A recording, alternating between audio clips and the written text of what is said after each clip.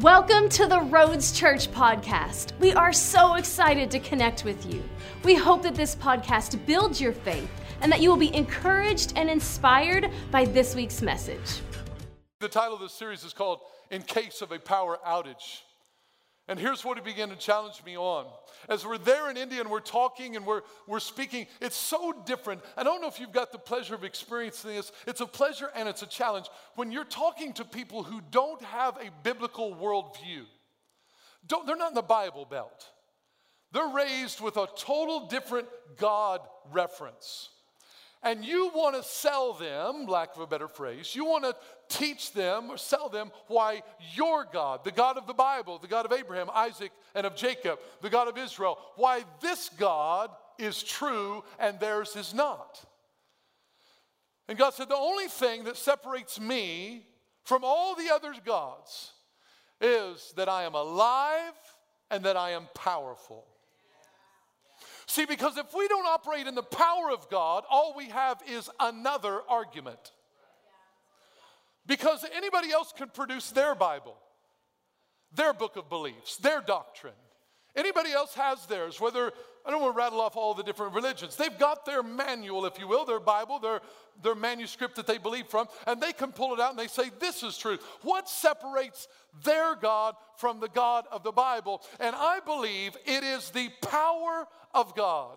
The Bible says this, I'm not ashamed of the gospel of Jesus Christ, for it is the power of God unto salvation to everyone who believes, to the Jew first and also to the Greek. I believe that we need to walk in the power of God. God wants us to walk in the power of God. When you're trying to, you have this other religion prays for an individual, and you go to pray for that individual. Which one do you think they're going to put their faith in? They're going to put their faith in the one that produces results, not another argument. Not another theory. Well, here's why we're better. We believe this. Well, we believe that. Which one's right? The one that produces results is the one that's going to draw people. Jesus drew people because of two things. When Jesus showed up on the scene, they were like, what? This is crazy. Not because he had another doctrine. They said he speaks with two things, power and authority. We've not heard anybody speak like that before. So this is what we want to get into. We want to make sure we have the power. So if you got your Bibles, open them up to 2 Timothy chapter 3. Woo! That's a power shout right there. 2 Timothy chapter 3. Power, power, power. Wonder-working power in the blood of the Lamb.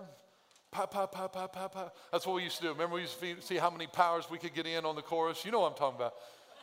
Some of you are like, no, I have no idea. I don't even know what song you're singing. That's for some of us who are raised up in church and raised up in hymns, Power in the Blood.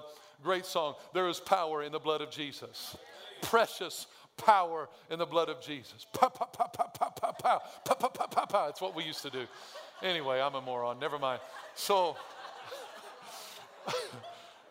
welcome back to America. It's great to have you, Pastor. Great to have you, Chad. 2 Timothy chapter 3, I want to look at verse 1. It says, but know this, that in the last days, perilous times will come. I got to get to the point because in the first service, I didn't get to everything that I wanted to get to, and I want to. The beauty of the second service, we don't have as hard a back end, but I want to respect time. This verse says, but know this, that in the last days, perilous times will come. How many knows we're in perilous times? I know that's a real churchy word. Perilous? What does that mean? The word perilous means violent, dangerous, hard, evil, difficult to deal with. We're in a day and an hour that there's some things that are challenging. We're in perilous times. Look at your neighbor and say perilous. Perilous. While I was in India, we didn't always have access to internet, and we didn't have always access to the news and things like that. But something happened in my nation while I was gone. That when I got the news of this ruling, my heart sank. Father, I pray in the name of Jesus, I welcome you, Holy Spirit, that I will share the heart of heaven and nothing else. God, put a watch over my mouth. And I pray that people will know and feel your love, that the love of God will permeate, that the light of God will shine brightly for your glory. So when I heard this news about the ruling in New York about abortion, and I saw the smiling faces and the literal cheering and clapping of people, that now we are signing into law that we can kill our babies right up to the point of delivery, my heart began to sink, because I'm like, God, how did we get here? How did we get to this place in society? The problem is multifaceted. I'm not going to preach on this all-encompassing right now, but I did say, God, when I get back home, I will speak to this issue for my church. Because I believe the problem in America, and I believe even amongst the body of Christ at times, we have over-politicized things to the extent that abortion is now just a political issue alongside building a wall. Abortion is not a political issue. It is not a party preference.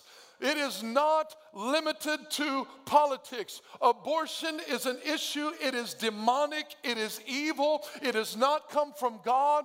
It is something, if I would put it into context in what we are saying, and what happens is gradually over time, we get desensitized to conviction. We get desensitized to the things of God, and we begin to marginalize the Bible, because in our society, we can't choose life or death, or we can't choose points of emphasis, because we want to be broad, and we want to be inclusive, and we want to be tolerant. So it becomes a big gray blob of, I don't know what's right, you don't know what's right, anybody can determine what's right. And God is saying, hey, I'm not here to be angry, I'm not here to be mad, I'm here to release my love, and my love has boundaries. Not boundaries in who it's extended to, but who gets to walk in that love. He says, I extend my love to everyone. Everyone. Not willing that any should perish. So I express this with the love of God online and right here to our church family. That God says somehow we've desensitized ourselves to the place. Let me just reemphasize. And this ruling is not worse than when it was okay to abort them at 2 months. It's no different. It's no different. Here's what I think has happened. And this is what happens throughout history. The enemy overplays his hand. This is my prayer. The enemy is bragging and clapping now, but I'm telling you, he's overplayed his hand. And now this is going to stir even greater an awakening in the church, an awakening in the body of Christ, that the level of evil that this is extended is only going to be surpassed by the level of revival that comes because of that. What the enemy meant to destroy life, God's going to use as a catalyst to stir up. Should he have to? Did he have to? No. It's not, hey, I want this to happen so you'll. It's just God is saying to the church, wake up! Wake up!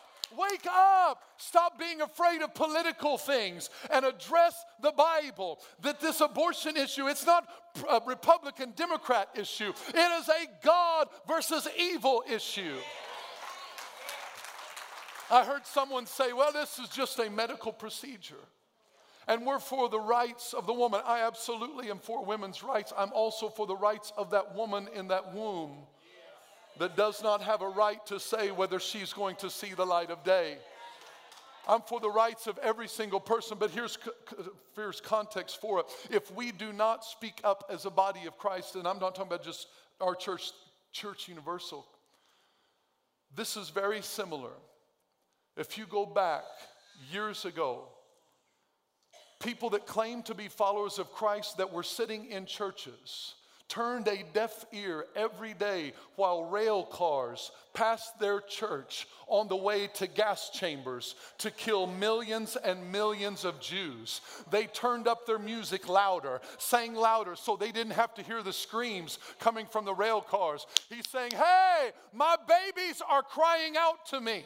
My babies are crying out from the womb. And who's going to hear their cries? It's similar to years ago, people that confess to be followers of Jesus sitting in churches, all the while allowing and even supporting the separation of different races, that black people couldn't go to the bathroom with a white person, couldn't eat in the same restaurant, but all the while we're praising God and turning a deaf ear to the cries of injustice. God is saying to the church, don't be afraid to stand for what is right.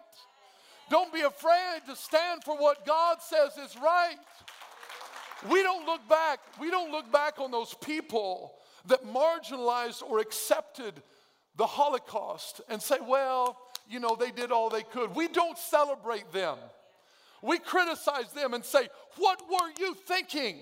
We don't look back, and we don't have to go back hundreds of years. We can go back to the 1960s, those who still walked in segregation and prejudice. We can go back to today, people still walking in prejudice. We don't look back on those people and say, well, you know, they had good hearts. No, we say, what were you thinking? Separate bathrooms. I'm telling you, if we don't take a stand on abortion, 50 years from now, people will look back, because this is going to turn. Because the enemy overplays his hand. How different would it be? We'd go ahead and birth that baby out and then chop its head off right outside of the womb. We would be called barbarians. We would be called radical. It's even gross to talk about, but there is no difference if 30 minutes earlier you also kill that baby, dismember its body parts, and call that a medical procedure. I'm just saying, God says we are living in perilous times. Perilous times. Now we've got two options. We can either sit around and go, oh, Jesus, perilous times, perilous times. Or we can walk in the power that God has given us to make a difference. I want to lean into the latter. I don't know about you. Here's what the scripture says. Perilous times. I give you a little bit of vocabulary lesson in the sermon notes. Some of you, the melancholy people, are really thrilled and excited about it. The sanguines are like, whatever, I'm not even paying attention. You're probably surfing the internet right now for stuff and not even listening to my message, but that's all right. I still love you anyway. But the reason I gave you this vocabulary is because I want you to know what each of these words and phrases mean, because I don't want you to read this. Here's what we do in church. We'll read a list like this and we'll think of them. I don't want you to think of them. I want you to think of you. I want you to say, it's me, oh Lord, standing in the need of prayer. I want you to say, God, where is any of this in me? I want you to pray Psalm 51 and say, search my heart, O God, and see if there be any wicked way in me. That's not Psalm 51. That's created me a clean heart. Psalm 130. Sorry, I don't have it off the top of my head. You know what I'm talking about, that scripture, though. I wasn't prepared for that, so sorry about misquoting it.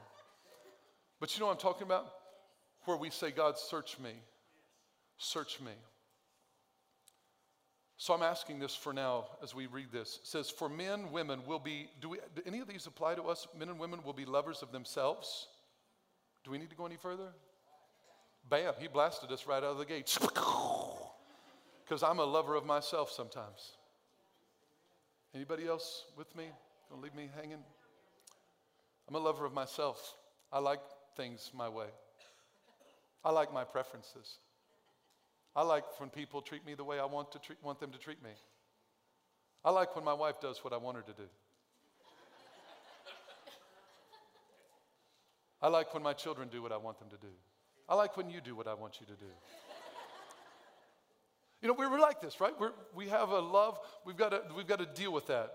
I'm not saying we're like that all the time, but I'm just saying we have some sense of selfishness in our life. I always say there's 2 times you find out how selfish you are. 1, when you get married. 2, when you have kids. That's when you find out how selfish you are. Lovers of money. This is where money, the decision about money makes all your life decisions. That's what lover of money. Money's not bad. Money's not evil. God wants you to have money. He just doesn't want money to make all your decisions. Lovers of money. boasters, proud, blasphemers. Again, I'm not going to go through it. I gave you the details so you can figure out which ones apply to you. Blasphemers, disobedient to parents. Do we have any kids that want to admit that you're disobedient to parents right now? Could we have you come forward right now? We're going to pray for you. I'm just kidding. Just kidding. Disobedient to parents. Unthankful. Anybody unthankful? I think we can all raise our hands. We're unthankful. I saw some things in India that made me realize how unthankful I am for what I have. Whenever you go overseas, I never want to come back with just blasting what we have and make people feel guilty about what we have. That's never going to be profitable. That's never going to be good for people. But I hope it stirs an appreciation. I told my kids when they came and surprised me, and three of them were there to pick me up at the airport, and we talked on the way home, and I just talked about what was happening, and I wanted them to stir up an appreciation for what God has given them. I want to be thankful. Unthankful is not good. It's in this listing. Unholy, unloving, unforgiving. Anybody need to forgive somebody? Yeah. Forgive them. Release it in the name of Jesus.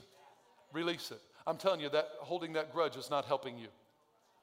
It's hurting you. Unforgiving. I could teach that, but we're moving on. Slanderers, talking about other people without self-control. Brutal. Despisers of good. Traitors, headstrong, haughty. Lovers of pleasure rather than lovers of God. This is perilous times and perilous situations. Perilous characteristics. This is not of God. All these things, we need to get rid of them. But number 5 is the one I'm going to jump on for this series. Having a form of godliness but denying its power, and from such people turn away. A form of godliness, but denying its power. What does that mean? Having a form of godliness. The word form just means an embodiment, a formulation, an external form or appearance. Godliness just means a reverence for God. It's someone who looks like they serve God, looks like they're loyal to God, looks like, what does that mean look like? They might sit in church. Do you know not everybody that sits in church is reverent to God? Not everybody that sits in church is loyal to God. Sometimes they're fulfilling a religious obligation and they're doing what they need to do. They're coming because their spouse makes them come. They're coming because they think that's what they're supposed to do on Sunday. I don't know what their motivations are, but not everything we do on the outside is a clear picture of what's on the inside.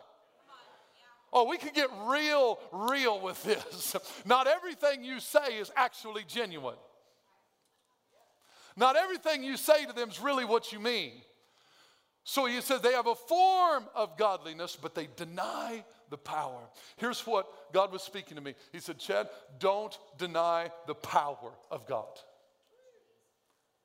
I'm like, okay, I won't.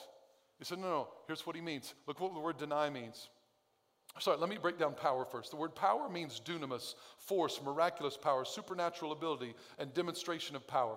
We want to prevent a power outage in the body of Christ. We want to prevent a power outage in our walk. We want to walk. Sometimes Christianity can be limited to simply surviving instead of thriving. It can be limited to just having a better theology, a better argument, but not walking in power. We can get discouraged, we can get frustrated, something can happen, and we can begin to walk away from pursuing the power of God and just be satisfied that got my ticket into glory. I am thankful that Jesus died on the cross to forgive my sins so that I could go to heaven. But I believe he died for much more than that. I believe he died so that we could be filled with power to live a life above the tactics and the strategies of the enemy. Not immune. When you say walk in power, does that mean I don't have struggles, I don't have adversity, I don't have challenges? No, absolutely not. What to walk in power means that when I have struggles, adversities, and challenges, I have resource available that helps me keep plowing on. I have something that helps me overcome. You're an overcomer. You're an overcomer. You're more than a conqueror. What does that mean? That means you've got to come over some stuff. You've got to conquer some stuff. And we can only do it with the power that he's given us. He wants us to walk in power. The Bible says this in Ephesians 6:10. Finally, my brethren, be strong in the Lord and the power of his might. Not ours, but in his. The Passion Translation says it this way: be supernaturally infused with strength through your life union with the Lord Jesus. Stand victorious with the force of his explosive power flowing in and through you.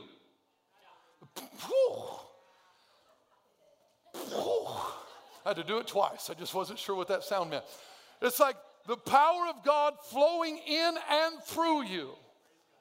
When we understand that the power of God is available in us, then we're not dependent on something on the outside happening to us. Because I understand it's available, now it can flow out of me and come out of me. There's power available to the believer through Jesus Christ and the power of the Holy Spirit. Now, when I say power, I could just say things like, we need a power God. You know, if you're from Southern Illinois, you just say power. Just get rid of the W. It's P-O-E-R, power. You know, when you talk about the power of God, then some people, when I say power, then they're like, okay, everybody's laid out on the floor. You know, God's touching them, and man, there's people. Is that the power of God? Yes. That could be an essence of the power of God.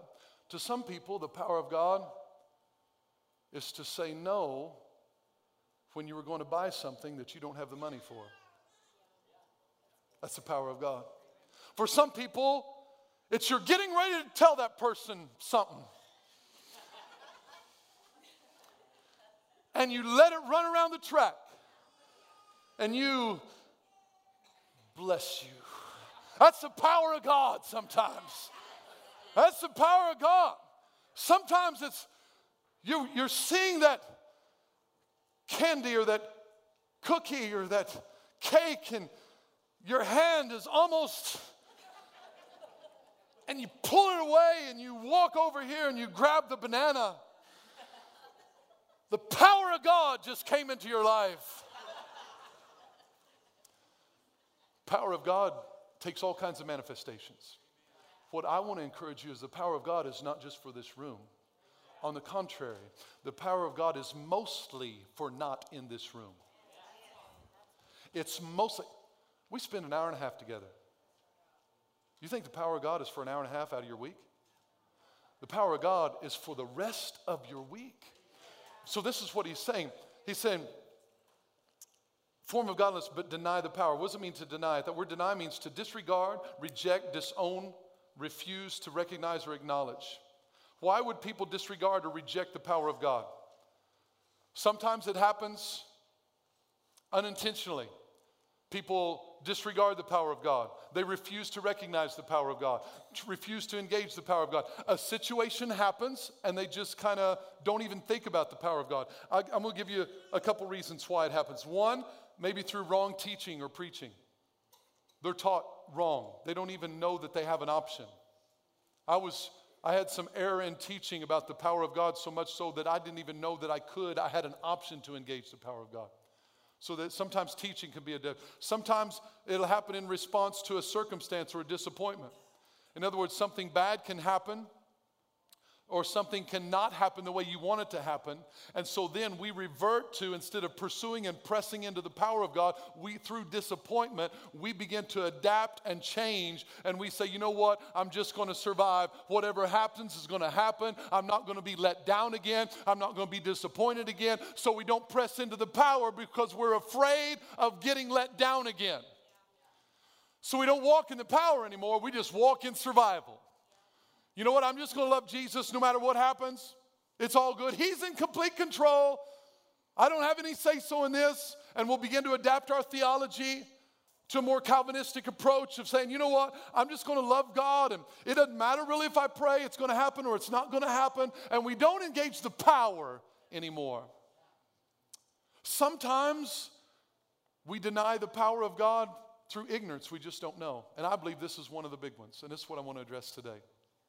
Your Bible says this in Hosea chapter 4, verse 6. It says, my people are destroyed for lack of, why are they destroyed? Lack of knowledge. That word knowledge just means understanding or skillful knowledge applied to a craft. Destroyed means to cease or to be cut off, to be ruined, because they have a defect or a failure of knowledge. Knowledge is power. Lack of knowledge can cause us to be cut off or prevent us from experiencing what is already available to us. It's not that it isn't available to us, we just don't have the understanding to connect with it. So this is what God wants to do. I believe sometimes, I'll just say this for myself. I have not engaged in the power of God in some areas because I did not know I could or I did not know how to. I wanted it to happen, but I just didn't know how. So my lack of knowledge prevented me from accessing what was available to me. So knowledge is a part of the equation. So let's flip over to Ephesians chapter 1. I got to hurry and get to this. Ephesians chapter 1. Lack of knowledge. My people are destroyed because of lack of knowledge. We do not want to have a power outage in our life. And here's what's going to happen in this series. I believe God's going to stir up the power of God in our lives and in our church. I believe the power of God. This is why you need to come Wednesday night if you can, first Wednesday, because we're going to stir up the power of God. Not like stir up like hype or emotion. That's not what I'm talking about. But we're going to lean into what God wants to do. We're going to pray into that. And we're going to do a time of impartation and prayer for the power of God to be released and activated in our lives on a whole new level. Because I believe this is what God has for you in your life. He wants you to live a life of power. He wants me to live a life of power. And again, that doesn't mean we don't have problems. It just means He's going to give us equipment on what to do when we have them. So Ephesians chapter 1, look at verse 15. Therefore I also, after I heard of your faith in the Lord Jesus and your love for all the saints, do not cease to give thanks for you. This is Paul. He wrote a letter to the church in Ephesus. All right, and he wrote this letter encouraging them. He says, I do not cease to give thanks for you, making mention of you in my prayers. So this is Paul's prayer to the believers. This is God's desire. This is what Paul is praying for in their lives. Verse 17, that the God of our Lord Jesus Christ, the Father of glory, may give to you, and this is what I'm believing for, it's going to happen in this series, may give to you the spirit of wisdom and revelation in the knowledge of Him. In the knowledge of Him. Now notice this. In the knowledge of Him, we get two things. Jot it down. You see it in your notes there. We get two things. In the knowledge of Him, I pray that God will give you what? Two things. I'm going to give you the spirit of wisdom and the spirit of revelation. It doesn't say spirit of revelation, but the understanding of the language is that those are two things, spirit of wisdom and spirit of revelation. So I'm going to ask for you to give two things, wisdom and revelation in the knowledge of Him. Notice where spirit of wisdom and revelation are located, in the knowledge of Him. What is knowledge? It means coming to understand as true or valid a personal recognition or acquaintance that necessitates a reaction. This is like in the knowledge of Him. This is a personal knowledge. I'll explain it this way. It's like when you know something, maybe you teach your kids, you tell your kids this over and over and over, and then someday, on their own, all of a sudden, boing, the light comes on, and they start telling you things that you've been telling them for a long time, or they start acting a certain way. This is when they got their knowledge. It's one thing for me to tell you something. That's not your knowledge yet. That's my knowledge being communicated. But when I get it in my heart, now it becomes my knowledge. And that kind of knowledge requires a response. It's personal. So it says, in the knowledge of Him. So you, in your knowledge of God, not my knowledge, in your knowledge of Him, He's wanting to give you two things, wisdom and revelation. What is that? This is how we're going to engage in the power of God. Number one, He wants to give you wisdom. Wisdom is a word that means the capacity. It means the skill, the understanding on how to do something. I give you the definition there. It's the aptitude, the skill to understand and act wisely. Now, I want to address a phrase real quickly. I think this is an important phrase. How many has ever heard this phrase, maybe even used in church? Well, you got to use wisdom.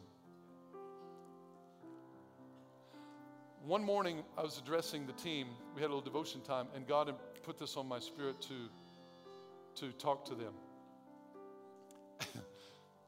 And You know, we were dealing with some areas that were not so welcoming to the gospel, and some people were not so excited about us being there, and they were trying to direct us on where to go and what to do and things like that. And God dropped this into my heart. Have you ever heard someone say, I'm believing God, I'm praying for God to do this, but I need to use wisdom? And they make this statement like there's God's way and there's wisdom. Like those are two opposing forces. Like, well, you know, I know God tells me to do this, but you know, we need to use wisdom. Think about it. That we really, is there wisdom outside of God? Is God not smart enough to figure everything out, that when he tells us to do something, we need to run it through our filter so that we come up with some things that God didn't consider and say, well, God, thank you. I know you're directing me to do that, but I need to use some wisdom on this situation because you probably didn't think about this. For real? The Bible says this in Proverbs chapter 2, for the Lord gives wisdom. From his mouth comes knowledge and understanding. There is no opposite of believing God and using wisdom. We don't need to do that. All we need to do is hear from God. Once we hear from God, all the wisdom you need is in his voice. It's in his direction. There is no wisdom outside of God. Let me give you a Bible. Okay, some of you are looking at me with a little cross-eyed. Because the foolishness of God is wiser than men. 1 Corinthians 1:25. 1 Corinthians 3:19, for the wisdom of this world is foolishness with God. 1 Corinthians 2, these things we also speak not in words which man's wisdom teaches, but which the Holy Spirit teaches, comparing spiritual things with spiritual. But the natural man does not receive the things of the Spirit of God, for they are foolishness to him, nor can he know them because they are spiritually discerned. Let me tell you this, if we are not careful, we will wisdom ourselves right out of experiencing the power of God. Did you catch that? If we're not careful, we'll wisdom ourselves right out of experiencing the power of God. Because we'll pray, we'll get a direction from God, and then we'll start listening to people. And people will say, well, you need to use some wisdom. I heard from God. There is no better wisdom than from God. I don't want Chad's wisdom outside of God. I don't want to hear from God and then have Chad analyze the Word of God and say, Chad, do you agree with what God says? No, I don't think that's wise. God says my wisdom is foolishness compared to his. Now, I'm not here to be the phrase police that every time someone says, well, you got to use wisdom, oh, Chad says don't say that. That's not what it's about. I want you to understand you need to hear from God. And if you hear from God, you've got all the wisdom you need. Does that mean we don't have to think? Does that mean God doesn't want us to have rational thought? God wants us to have rational thought in agreement with his plans and his purposes. He gives us a brain to think. He gives us a mind to think, absolutely. But he gives us a mind to think in union, in harmony with the will of God, not in contrary to the will of God, not in opposite to the will of God. He says, I want you to line your thoughts with my thoughts, and then your ways will become my ways. Spirit of wisdom. Your capacity. God wants to give you wisdom. You need wisdom to be a better husband. You need wisdom to be a better wife. You need wisdom to run your business. Wisdom is not just for church. In the knowledge of Jesus. Man, I wish I could tell you this in more detail. I'll have to next week. The knowledge of Jesus is not just for Sundays. The problem is we have churchified Jesus. And that knowledge of Jesus is only good for Sunday morning for an hour and a half about Jesus to pass some Bible trivia questions. The knowledge of Jesus, in the knowledge of him comes wisdom on how to do your business better, how to make a sale, how to do work with clients. In the knowledge of him, how to be better in your classroom. In the knowledge of him is wisdom on how to function with your employees. Is wisdom on how to have a greater aptitude on how to fix problems at your job that no one else can figure out. What is it? I spent time with Jesus and I downloaded wisdom. Don't leave your wisdom in church. Take it with you. Second thing we'll get into more later, but you just need to know this. He said, I'll give you a spirit of wisdom and revelation. The word revelation is communication. Wisdom is capacity. Revelation is communication. Wisdom is something God gives me. I have an understanding, I have a skill, I have an aptitude. Revelation is my communication with Him where I get more wisdom. If I have wisdom with no revelation, I have no more communication, therefore I can't get any more wisdom. Hear me. This is why you need wisdom and revelation. Some people are satisfied with just a little wisdom. They get smarter, they know some things, and then they stop communication with God. They stop ongoing revelation, and they don't get anything fresh. These are the people that talk about what God told them 15 years ago, and they don't talk about what He's told them today. They're stuck. Life flow. Thank you for listening to this week's message. If you enjoyed this podcast and would like to give, please visit us at theroads.church. To stay connected, follow us on Facebook and Instagram. You can also subscribe to our YouTube channel to watch our latest sermons.